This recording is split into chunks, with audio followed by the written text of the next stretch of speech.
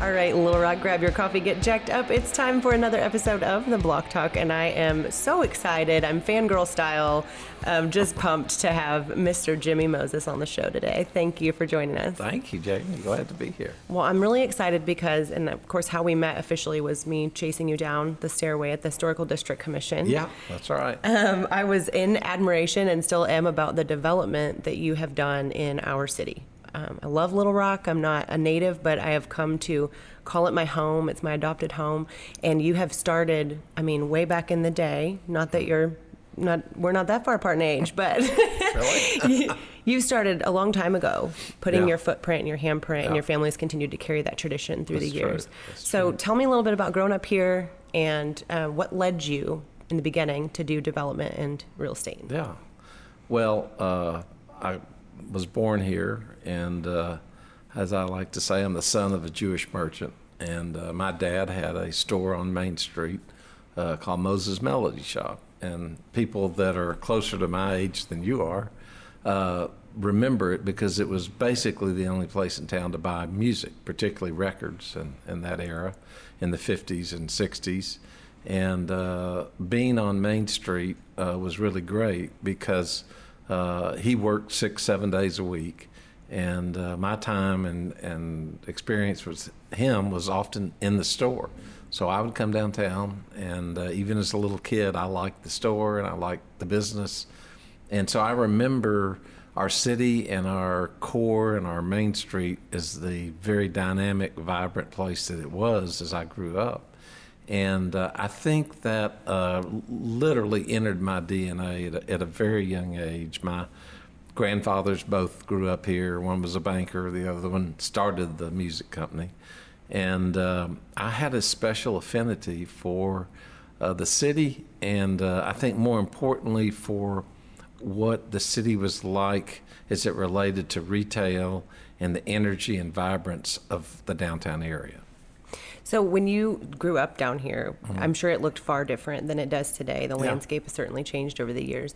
Was Main Street back then the place, or was this street here, now that Presidential Clinton Avenue, was this where people came to do all of their business and eat and play? Yeah, Main Street was it. The core of downtown Little Rock was Main Street from Markham to 10th, 11th, 12th Street, where the I-630 goes through today. And then Capitol Avenue was a vibrant street, but retailing was concentrated on Main Street.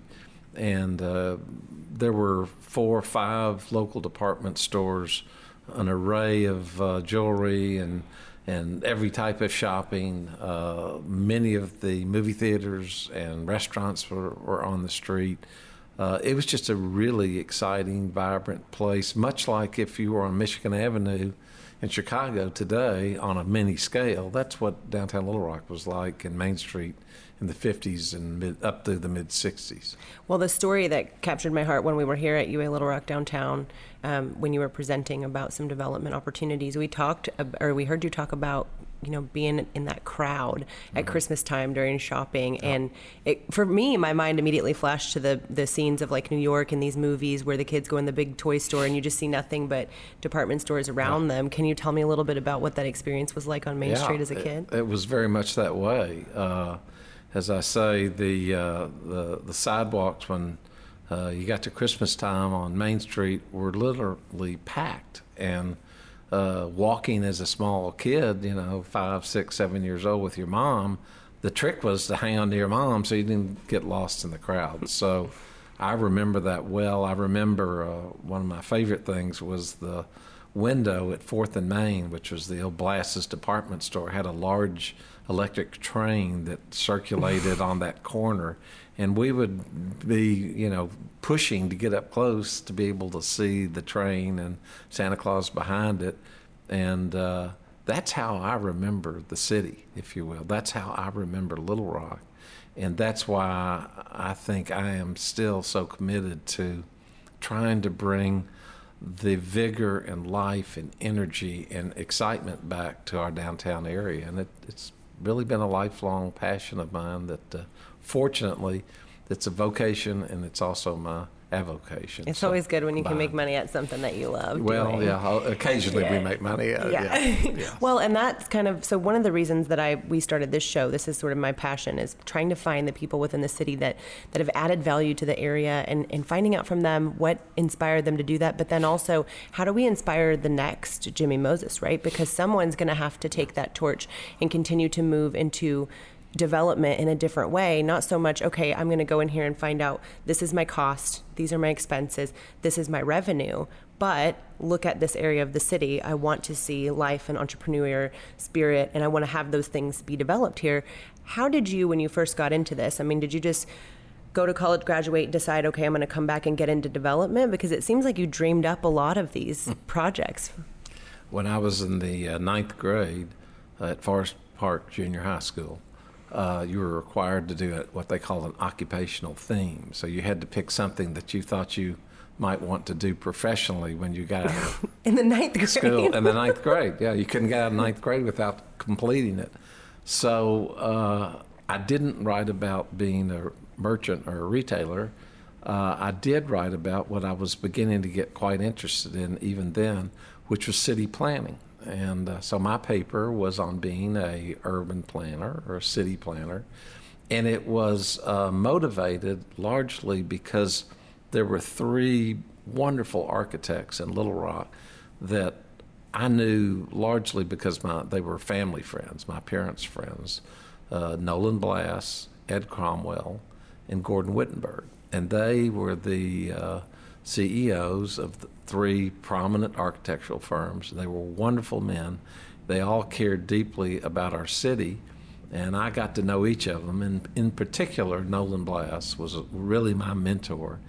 And he would take me around as a kid, and we would eat at a place called the Canton Tea Garden, better known as the Chinaman's, which was in the 200 block of Main where currently there's a parking deck. And it was almost like you were going into Chinatown of a big city. It was sort of eerie, and they had these draperies that they pulled over the tables where you sat and ate. But it was the spirit of the city that they were captivated by, and they would talk to me about architecture and building and some ideas about how to make a city really work. And all of that just took with me, and I've been working on it ever since. So some of the bigger projects, and I had lunch with a mutual friend of ours earlier that I was talking to, and he was saying something about how interesting it would be to hear the story behind this development, because a lot of times, like I was talking about, developers are looking for, money on the other side. They're not always looking for the betterment of a city. And when you combine an investment with a passion, typically not only does it work, or most of the time does it work, but you also result in changing the character of the city around you and allowing people to really enjoy and find passion in those things that you've created. And so the Capitol Commerce Building comes to mind, and that's one of, kind of a catalyst for several other things that happened after, from what I understand. Yep. How did that project come together, and what inspired it? Well, that's a great question. We had been active since the early 80s in downtown redevelopment. The first firm that I was a partner in was called Allison Moses Redden. It was an architecture firm, and my two partners, John Allison and Rick Redden, were wonderful architects and friends. And I was the oddball. I was the real estate guy, the developer, if you will, kind of masked as an urban planner.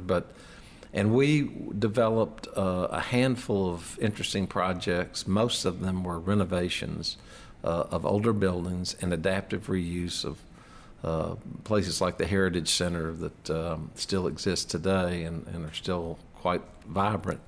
But we got over in the late part of the 1990s when the river market was beginning to really get some legs. We'd opened the market hall, and we had just finished the work on the Tough Nut Lofts building, which was our first real housing effort, if you will. We created 30 apartments in that building.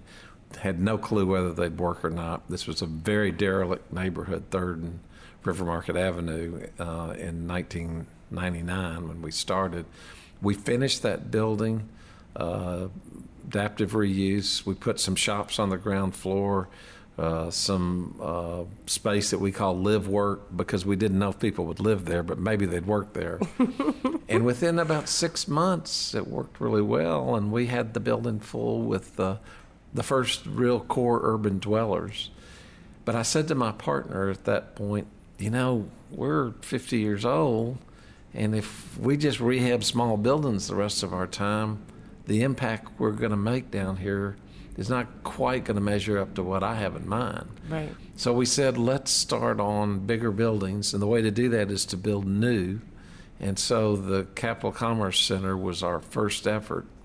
We were able to get the Warren Stevens to sell us that building, and we built an office building, but on the ground floor, we like mixed use, so we put a restaurant and a bank, Arvest Bank and Vermilion Water Grill. And then we put 2 floors of condominiums, the first condos really in the core of downtown Little Rock that had been built. And before we finished the building, not only was the building leased up, but all the condos were sold. And so it was thrilling to see that, and that really kind of launched us into a whole different phase of development downtown. So did you just dream up? I mean, you like mixed use, right? But you'd never seen anything like that downtown. No, it was unique. Right. So when you think about that, I mean, how do you put a project like that together? I mean, I know for me, I see big buildings all over town, and I think, ooh, wouldn't it be great to have co-working space, and you could put a yoga studio. I mean, great ideas are there, but what about getting the people the commitments, finding the way to put it on paper, pricing out the price per square foot? I mean, how does that all come together? Did you do that on your own? Did you build a team to help you come up with the concept? Yeah, it's the team for us. I do things that make me excited. And as I said to you, I have this thing in my brain about our city being great again. It was once great. It is not great today, but it has the bones to be great, I believe. So my vision of building is to put a group of people together, architects, good construction people. Our tenants are partners. They're never really tenants. And ideally, we have owners join us in every project, because we always have just a small part of these projects. We like having a broad ownership group to buy into this. And then we vision something that we would like to see that perhaps works well in another city. And the cities that I'm particularly excited about are in the Pacific Northwest, primarily Portland and Seattle. I've always been very interested in those cities, visited them a lot. I'm waiting for rooftop gardens. Yeah, well, that's we have some. But we steal ideas. There's nothing really new. And then we try to adapt them. And that's the trick, is adapting them to a market like Little Rock. So we go to bigger markets typically, and sometimes smaller, look at what works, what seems to appeal to me and us as a developer, and then we try to bring them to our town and fit them in a interesting way. Well, and some of the development things that are interesting to me about downtown, just as we sit here, is that we're sitting in a corner building, which is a part of the University of Arkansas at Little Rock, across the street from the library, across from where the River Market is, and there's a TV station, there's a coffee shop, there's the convention center. You're linked together by things that are related to culture and growth and things in a city that can't really go down in an economic downturn. That's exactly right. When you see things like 2008, 2009 happen, and of course we both have real estate experience, so we know that those are bad words, but yes, they are. But when you're talking about that time in a community, I think what you guys have developed down here has sort of allowed us to be recession proof as a downtown area. Was that always part of the plan, or did it happen naturally? That's very observant on your part, and thank you for saying it. It absolutely is what we had in mind. And when, the only thing I really got out of planning, I think, quite honestly, is to understand that density and diversity are core elements to making cities work. The other thing I got is most people won't walk more than about 3 or 4 blocks, particularly if the walk isn't quite interesting. And walking past surface parking lots is not interesting, so that doesn't count. So when we started the planning effort for Clinton Avenue, which morphed into the River Market District, we said, what works? Well, it's not department stores. They were long gone. And you can't build around restaurants solely because they come and go. Mm-hmm. So, what is the anchor that might hold things together through a recession? And we came up with, and really saw this in other cities, it's the institutions. So the museums like the Discovery Museum and the History Museum, Ham, the convention center itself being nearby. And then, of course, when the opportunity came up to fight for and ultimately win the battle to bring the Clinton Center not only to Little Rock, but to be the east anchor of our River Market district, those were brilliant decisions that were community made. There was a group of us that worked on that, but it took an immense amount of people to kind of come together and coalesce. This library, Bobby Roberts is a great example. He brought the library into the River Market as an anchor, and those have really held us together and served us well, and they always will. Yeah, it's hard to imagine. People are always going to seek a college education. They're always going to have the ability to come in here and use this facility for what they're looking for. Same thing we were on the library the other day, me and my mom and my son, and it was nice to be able to walk over and have lunch in the River Market and then come back. Plus, the River Market is really cool, whoever's idea that was. You can have tacos and Chinese food on the same day. Yeah, I'm glad you like that. The River Market itself, the market hall, is modeled after, believe it or not, the Pike's Place Market in Seattle, which my wife and I visited in 1980, and on the trip back, I sketched on a napkin, literally, kind of my idea of doing something like that in downtown Little Rock, because we had a farmer's market. It was just on the back of trucks, on the hot asphalt, and we thought maybe we could take something like that and put it into a physical setting that's interesting, and it too could be a real anchor for a neighborhood, which is exactly what has happened with the market itself. Oh yeah, and the farmers market that takes place out there is huge. With Arkansas having such a major foot in agriculture here, it makes absolute sense, right? Makes sense. I'm waiting That's for someone to take the waste from the farmers market and build a kombucha bar, Maybe it'll happen next year. Yeah, next time. Year. So that makes me ask another question. While we've been sitting here today, I've been watching trolley cars come up and down, or street cars, however I'm supposed to term that. Street cars. But I went on a tour recently, and it's kind of amazing that now they're free. I mean, now you can ride it all day long, and you can take tours around the city and find out things you would have never known about Little Rock. Those tour guides are amazing. They're great. What were your thoughts on the street cars, and how do they help us today? Well, I take no credit for the streetcars. That was really engineered by Judge Buddy Valines 25 years ago, and he was able to finesse and finagle enough money, both federally and locally, along with the mayors at the time, to get that streetcar system in place. It has been criticized as much as it's been praised. In fact, probably more. So that we all know, I sit on the Metro Transit Authority, Rock Region Metro, so I'm a fan of it, and I believe in it, and our projects are by no mistake adjacent to it. I believe someday we'll look back and we'll thank Judge Valines for bringing the streetcar system into downtown. Most cities our size have nothing like this and would kill for it. And the fact that we've had really good leadership, particularly our latest director, Charles Frazier, who's brought new ideas and energy. It was his idea to convert the streetcars from pay to free, and our ridership has gone through the roof, literally.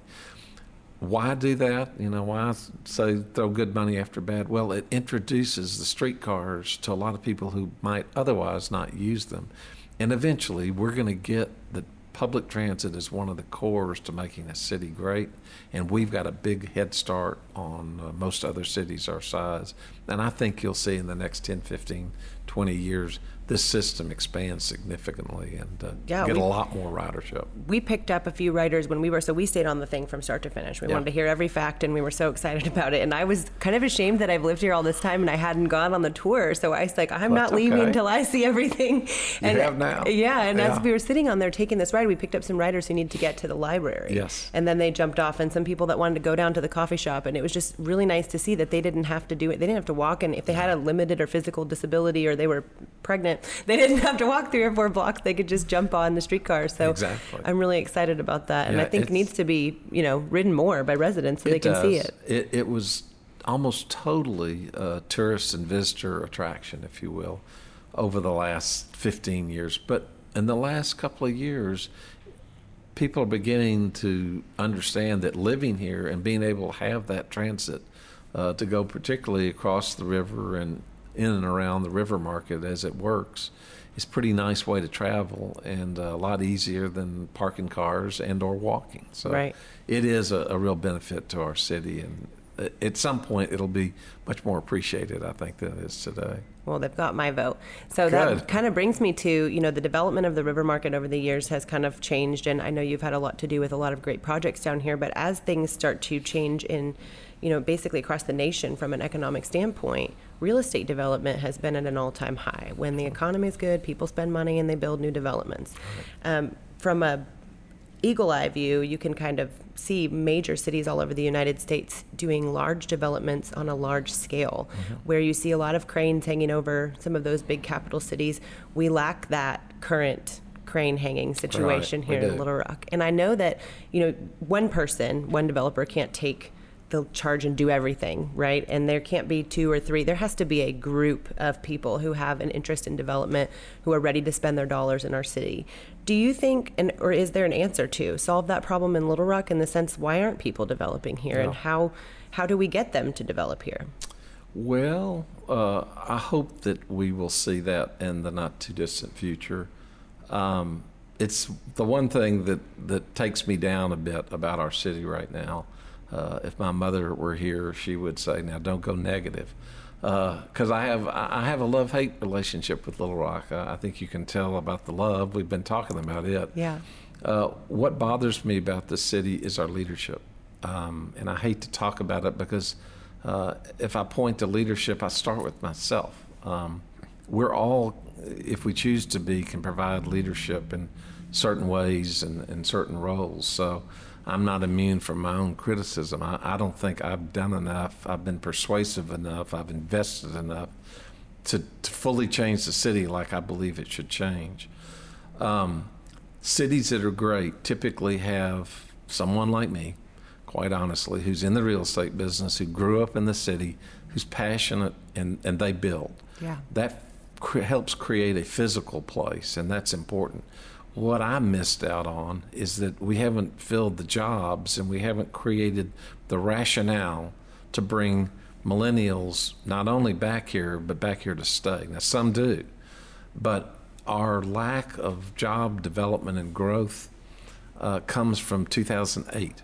When the recession hit, and we don't reflect on this very much, not only did we have a terrible time with that recession in this city, but we lost Altel and basically Axiom that same time.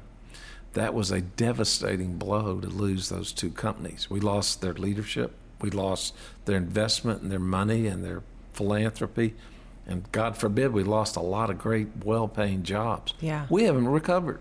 There is no replacement for those companies today. The other thing that we must work towards, besides bringing and growing true 21st century companies in this city, we have a med center that has to develop into at least a regional, if not national, medical center. Right. We had a myeloma program here that was world class. We've lost it. It's seen its better days. I hate to admit that, but it has. I serve on that board. The board's no longer. And then lastly, and if there was one thing I would want to say to you and to anybody that would listen to me, is the biggest challenge we have in this city, and the way that I think we can get great quickly, is to take UA Little Rock and turn it into a great, great university. And it is far from a great university today. It has a raft of problems that have to be addressed. And it starts with the attitude that high school students have about not wanting to go there. Right. So I wish we'd all stop doing what we're doing, get together and figure out what to do to make UA Little Rock something great. And I think part of that vision will include a campus in downtown Little Rock, which is almost hard to get your head around, and the leadership out there looks at me when I bring that up. And I can think of plenty of parking decks. well, there are plenty of places we could that maybe we could replace do it. one of those, yeah. But getting UA Little Rock onto the right track, properly endowed and funded, with at least one or two great programs is absolutely critical. If we don't do that, I don't think Little Rock will ever reach its potential as a great city. Right. I'm glad that you brought that up because UA Little Rock has been something, I've watched people graduate from Central High School. It's an incredible institution. And I was talking with someone earlier today about how sometimes the students who are some of the best coders in the nation, it's an incredible talent pool. Yes. They'll graduate and they'll move off to Atlanta or Austin and they'll say, well, I'm going to make $30,000 more there. Yeah. But what they're not thinking of is they're also going to have $30,000 higher in living costs, which they don't have. Yeah. In their backyard. Yes. So there's got to be a way to recruit them to stay at UA Little Rock. And also, the Jack Stevens Center was a great addition. Going there to watch basketball games is really fun, and it's a good time for your whole family. It's something that, how do we go out? And you said it, though, how do we get all these people together? Kind of sounds like maybe a big block party. Well, it may be. I think sometimes when you are struggling the most in life, it's at that point, your low point, that an epiphany occurs. I think maybe, and I'm not suggesting that Little Rock is desperate, but I do think that we are not keeping up with our fancier and our stronger neighbors, if you will. Right. And because of that, maybe this is a chance for us to really be more honest with ourselves about who we are, what we're about, and where we need to go. And I think, as I say, it starts with leadership. And the leadership needs to be exerted at UA Little Rock. And we're going to have to convince the Board of Trustees and the state of Arkansas legislature that we can have 2 or 3 great universities. It's not just about Fayetteville. If you live in Little Rock, I'm sorry I didn't go to Fayetteville. I had a chance to go to school out of state. Okay, their football team is terrible. Well, it's not even that they're terrible. It's that they have a football team. Yep. It strikes me as crazy that one of our local television networks broadcasts the sports from Fayetteville every night. That's because we don't have any teams in Central Arkansas. We've got a minor league baseball team, but we don't have a football team. We don't have a great basketball team. We've got to accept that the Razorbacks are going to play their ball in Northwest Arkansas, and we're going to have to create our own sports offering in the city that we live in, and that takes us again back to UA Little Rock. That's not the only reason that we need to work on UA Little Rock, but it's one of them. Well, and it fuels, like you're talking about, the millennial basis. They're fueled by that, and it's one of the things, too, like our National Premier Soccer League team that just started a couple years ago here in Little Rock. They've grown very quickly because there's clearly an interest. People want to get behind their city, and they want to get behind their team. And if they don't have a team, that's hard to do. So that makes a lot of sense. And it also makes me want to ask questions about UAMS, too, because UAMS is one of the nation's, we're talking, I think Cam Patterson said something like 65 or 70% of all practitioners at some point in their career cross through UAMS to get some sort of education. Why don't they stay here? That's incredible. They'll stay here if we build a great city. Right. But part of a great city is making sure that their kids can have a public education and a higher education opportunity in the city, or at least in the region. Right. What we're lucky to have is the success of UCA, the success of Hendrix, even the success of Philander.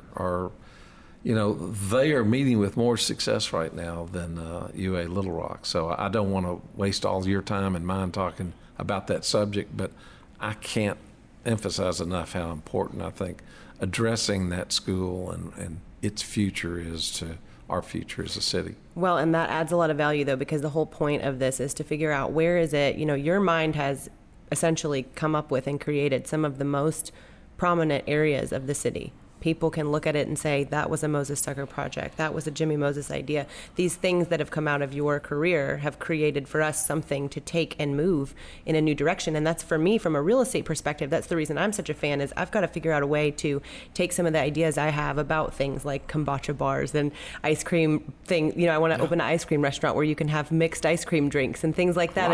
Millennials will come to things like that, but they also need co-working space. They want to walk in their community from space to space. Having a college downtown would allow a lot more of that kind of interaction. So all that being said, from a development standpoint, let's say that the city did have the money, and then you need a bunch of people to come up with the real estate projects and build off of what's here. One of the main problems we've already talked about is parking decks. How do we move from that situation? How can we even take a parking deck and turn it into something else? Is that possible? Yeah, it's possible. I think the bigger issue is so much of downtown Little Rock through urban renewal years ago, a half century or more, got leveled and converted to surface parking. We lost a lot of the not only significant architecturally building stock, but we lost just what I call fabric buildings that made and would be the incubation spaces for retailers and the ice cream store, as well as businesses. They would have provided that kind of startup environment. A lot of that's gone away, and that's why I'm interested not only in big building development, but also I love to build at a smaller scale as well. So we're involved in a lot of loft apartments and building some new housing downtown, which is exciting. But Jamie, the one thing that I would say to you and to anybody that might care to listen to our conversation today is you can't underestimate the value of one person and what that person can do to change a community, particularly one like Little Rock. That's what I like best about this city. That's why I came back, is that I could tell that, Seattle's fantastic, and even Nashville and Austin, have great things about them. But one person in those cities today, even a few years back, just couldn't have the impact that you can have in a city like Little Rock. So we're Right. big enough to have a lot of good things happening here, and I don't want to understate. We do have a lot of good things happening here. Mostly we have good people, Yep. quality people. And I think when people come and visit our city, they're really impressed. But it's about each of us and what we can do in our own areas in a lifetime. And I'm convinced, because I've had the chance to do it, that you can change a lot in 40 or 50 years. Just got to be focused, and you got to be like a bulldog. You got to bite the ankle, and you don't let go till you get it done. And more of that is what we need by lots of people, and this is the place to make it happen. Well, that means a lot to me because I'm going to try and be that one person. And I've Good. met a lot of people that have tried to be that one person or that could be that one person that have come through on the show and have shared their love for this city. And like you said, there's a lot of positive too. There's a lot of things that I see, even when it's a little thing. Like I noticed when Nexus expanded their coffee shop and they doubled in size, they became even more of an attraction for people like you're talking about who want to be in the city that can work from that corner coffee shop. Was that exciting? I think you guys own that building, right? Or was that? Well, we manage it. We don't As I own it. say, The Melton family owns it. Yeah, but it's an incredible neat building, and that's a great. Amy took that building. She put a small idea together. She's taken it now to a different level, and she's a lot like you. Passionate about what she's doing, making her mark, and doing something great for the city. And that's really what it's all about. I mean, just 50, 100 more people doing that over the next 10 years. This will be a fantastic place. And I'm sure you're open to all of our questions, and we can come to you and say, hey, we want to do this. You could be like the Shark Tank of the Little Rock development. At some point, your wisdom, it rises and then it sort of falls off. And I'm trying to avoid a sharp fall off. I've never been that wise, but I am opinionated, and I do care about our city a lot. And well, you've made that very love clear. to see it. You've made Love it to very see clear it. with your development. I mean, thank you. we want to see what else can happen from here. But I also had an interesting question that I thought, I was curious because I saw the Little Rock Chamber and where it was located. And I know we have great representatives of the Chamber that bring people in from other cities and try to entice them to be, residents here, to move here, move their companies here. Did the Chamber building, was that a result of just continual development downtown, or why was the decision made to put it there? We made that decision. Good job. I wondered if you knew that. Not many people do. Paul Harville, who was the director of the Chamber in the mid-'90s, as this area was really beginning to be talked about, but not much had happened, decided it was time to build a really nice chamber center. We didn't have anything like that. And he was having a hard time trying to figure out where to put that. He was a friend of mine, and he came over one day to my office and said, we're having a heck of a time figuring out where to put this thing.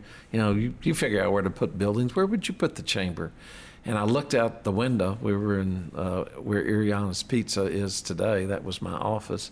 I said, put it right there. And I pointed across the street. Made that look kind of easy, Jimmy. It was easy. It was the Greyhound bus station. And at the time, the bus station was actually a new building but not exactly the kind of use that we had envisioned for the riverfront and what would have eventually become the River Market District. And he said, well, who owns that? And I said, well, there's a group of us that sold it to those people, and I think we could figure out a way to get that in your hands. And he said, let's do it. And so that's why the chamber sits where the chamber sits. To his credit, though, he raised the money and built a magnificent building, which it really is. It is. We went down there. It's another institutional anchor in this neighborhood.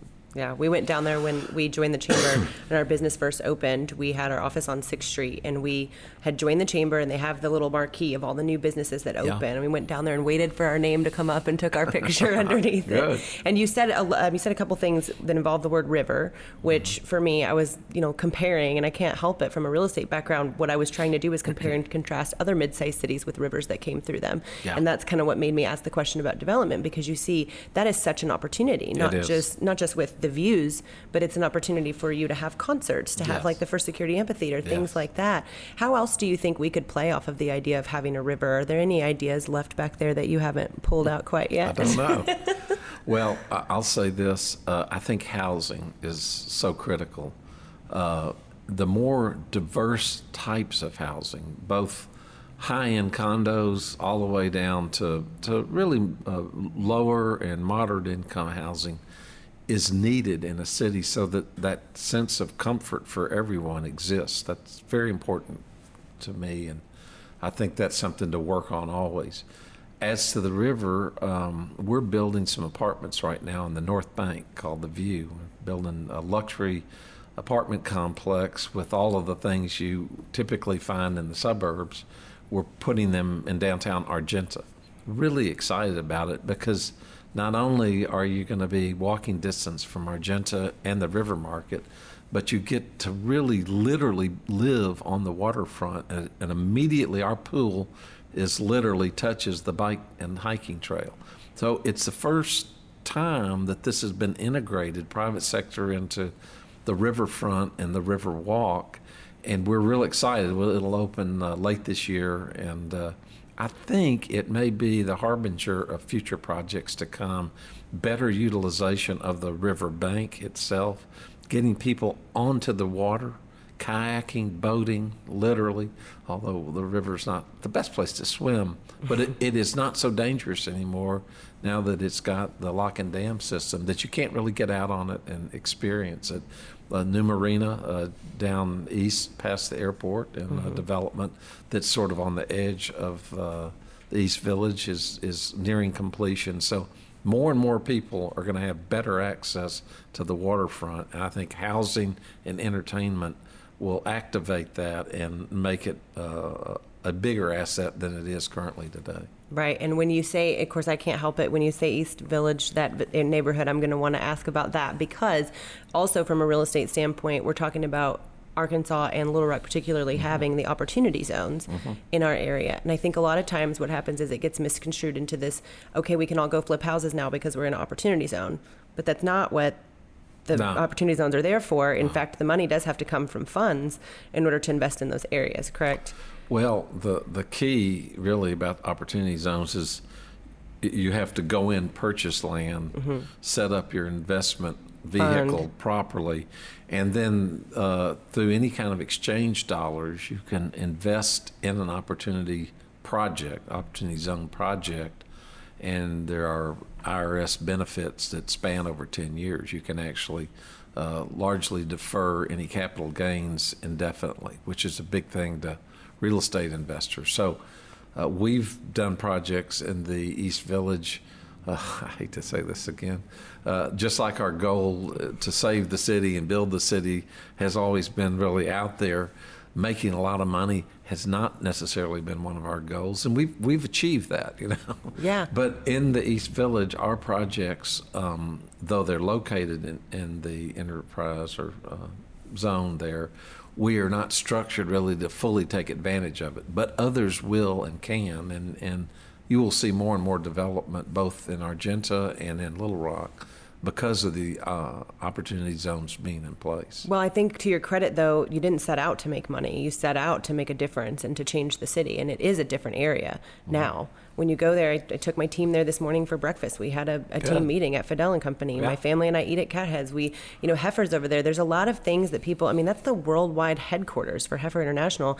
The Clinton Library's over there. There's so many different things that are staples in our city that are major pieces of it that need to be highlighted and attributed. And there are also opportunities to improve those neighborhoods. What homes are existing are older. There is a bunch of vacant land, a lot of opportunity there, but it's not something that you can just walk in and say, okay, let's flip this house and get a bunch of cameras out here and flip property. It's something where someone wants to spend the money wisely, maybe shelter the funds a little bit, but they also have to come up with something that is more like urban development, right? It has to have some storefront and some residential opportunity for it to be applicable to those kind of funds. Yeah, and I think the trick to opportunity zones really exist to enhance low and moderate income neighborhoods that are struggling and would not otherwise attract investment. The key in the East Village is not so much what we've already done. That sort of hopefully sets the stage. Right. But it gives people a comfort level that doing some housing that might not otherwise occur, and I'm talking about low and moderate income, small housing. You had Michael Orndorff on your show the other night. He's the perfect architect for it. Well, we met with Michael the other day, a guy I admire greatly for what he's doing, and you can see his passion and energy. And there's one guy making a phenomenal difference in Petaway Park neighborhood already. And we were talking about what could we maybe together look at to make the same kind of housing impact on the East Village and not make the citizens that live there feel like they're being not only neglected but pushed out. Right. And that's important, I think, in the development of a city is you don't want to get rid of a certain type or economic class of people. You want to keep them, and then you want to add others around them so that diversity works, which is, again, so it makes a great neighborhood. It makes a great city, and it makes a great neighborhood. Well, and there's so much benefit to when development happens in an area.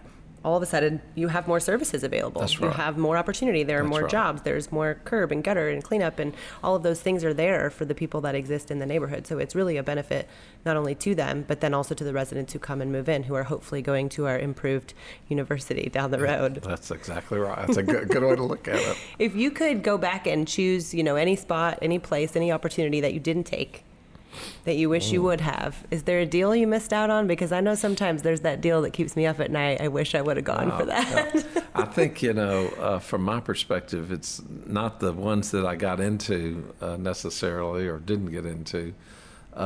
It's the ones that I did invest in. They didn't turn out so well. There are a few That'll of those. Happen. The one thing that I regret most, this is hard to say, I admire George Gleason. George is the CEO of Bank OZK, brilliant banker, and he's building a phenomenal institution. Thank God we have him in Little Rock. So I want to say that. With that said, the community was not able to persuade that bank to put him downtown. And so if you drive way out Cantrell Road, and it's a long drive from downtown, you encounter one of the most magnificent buildings I've ever seen. It's beautiful. Beautiful building. And it's going to do really well, and that bank, I think, will grow and flourish. If we had been able to convince Mr. Gleason to put the bank downtown, he would have done just as well from a financial standpoint, and his bank would have grown and flourished just as I think it will. But so would have downtown. Right. So in a city our size, the institutions really matter. Mm-hmm. And I believe that every institution needs to be pushed, cajoled, worked into the core. And that's why the institutions that anchor, and you brought this up, like the Clinton Center in downtown Little Rock, what if it had been, in Timbuktu?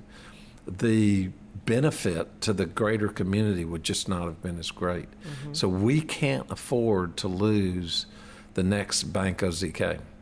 And I think, as I say about leadership, you can't blame the institution as much as you can the leadership of our community, and I fall into that group. We didn't do enough to present the case to keep or to get him downtown. Yeah. But maybe we'll learn from that, and the next opportunity we'll do better. I hope so. Well, and a lot of those people moved here from New York, so they were already ready for downtown anyways. I might add that another great banker or two has seen it differently. About 15 years, Rennie Rutledge agreed to come into our project, and it became known as the First Security Center, a mixed-use development right on Clinton Avenue. And that was a big step for his bank and his leadership, and we're very grateful to him.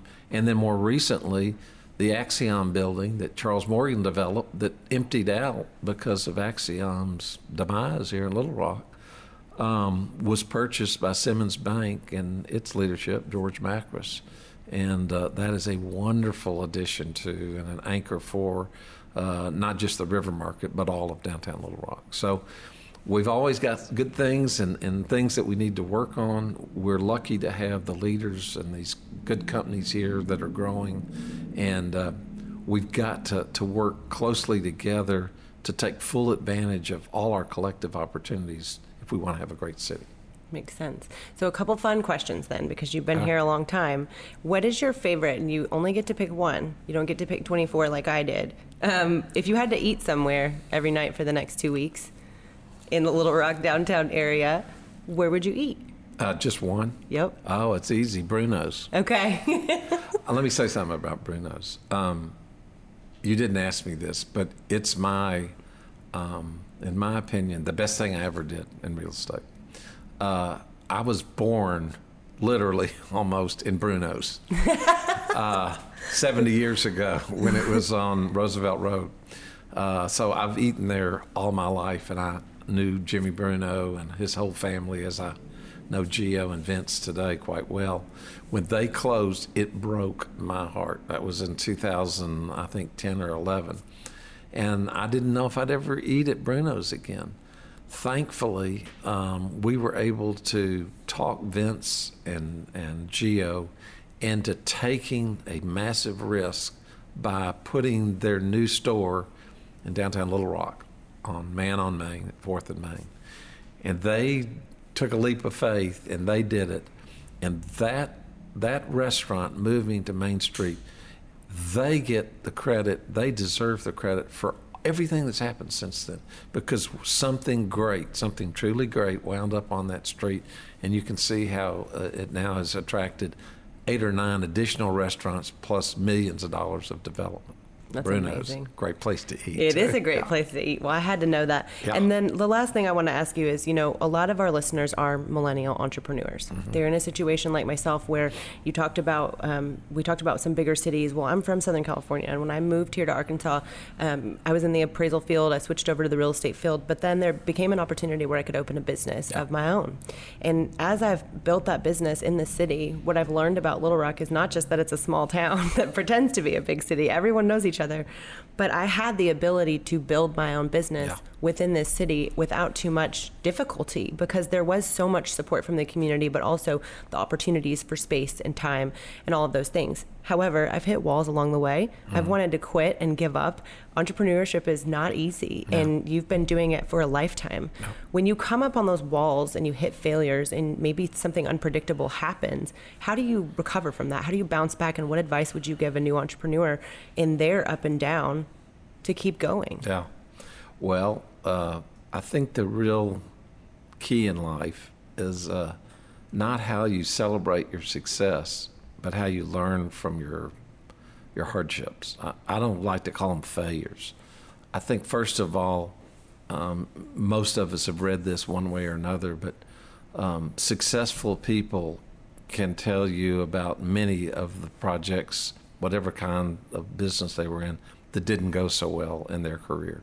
If you're not willing to really step out and take more risk, then you're never really going to fully feel alive, and you're not going to really enjoy life quite as much, because the times you stump your toe are only going to make the better times that much better.